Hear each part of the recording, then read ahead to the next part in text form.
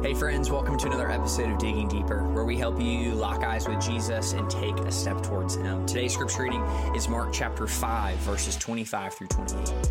God's word says this: Now a woman suffering from bleeding for 12 years had endured much under many doctors. She had spent everything she had and was not helped at all. On the contrary, she became worse.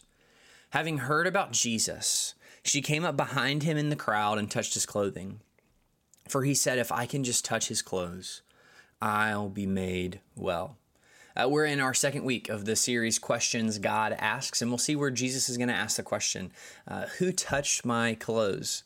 So now verse 25 in this passage introduces us to the bleeding woman and gives us a little bit of detail about her that I want to mention. First, we see that this woman is nameless, that her name is never revealed in this unit of scripture. But instead, and this is the second thing, is that she's identified by her ailment, that she is only known as the bleeding woman. And we also learn that this bleeding woman, her physical ailment has been going on for 12 years. That this may have been a chronic menstrual disorder or a uterine hemorrhage, but regardless, she has been suffering daily for 12 years. And we also learned that she has been a social outcast for those 12 years, that her physical ailment would have made her ritually unclean. We see this in Leviticus chapter 15, 25 through 27, which then would exclude her from just normal social relationships. But then lastly, we see that this woman is also poor, that she has spent all of her material goods in order to be made well, but it has made no difference. But then verse 28 is a really crucial piece of this passage. It says that if I can just touch his clothes, his being Jesus here, I'll be made well.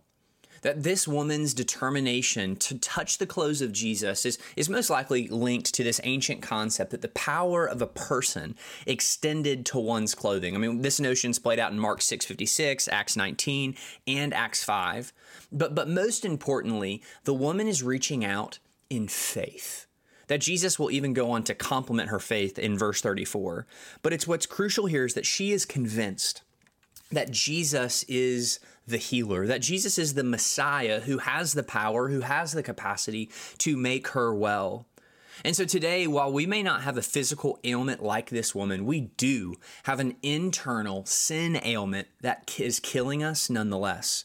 And in the same way that this woman reaches for Jesus' clothing in order to be made well, we too can reach to Jesus by faith to be made well. So today, just identify here, if you feel nameless, or maybe even defined by your brokenness, or maybe even you feel spiritually poor, spiritually bankrupt, the encouragement of this passage is to reach for Jesus, that you would reach out to him by faith, for he is the one who can heal you and make you well. Let's pray. Our Father, we thank you for your word.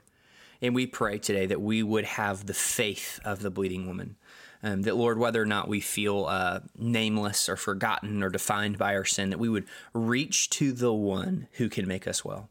So, Lord, we just reach to you now, asking that you would make us well, Lord. And pray this through your Son and by your Spirit. Amen.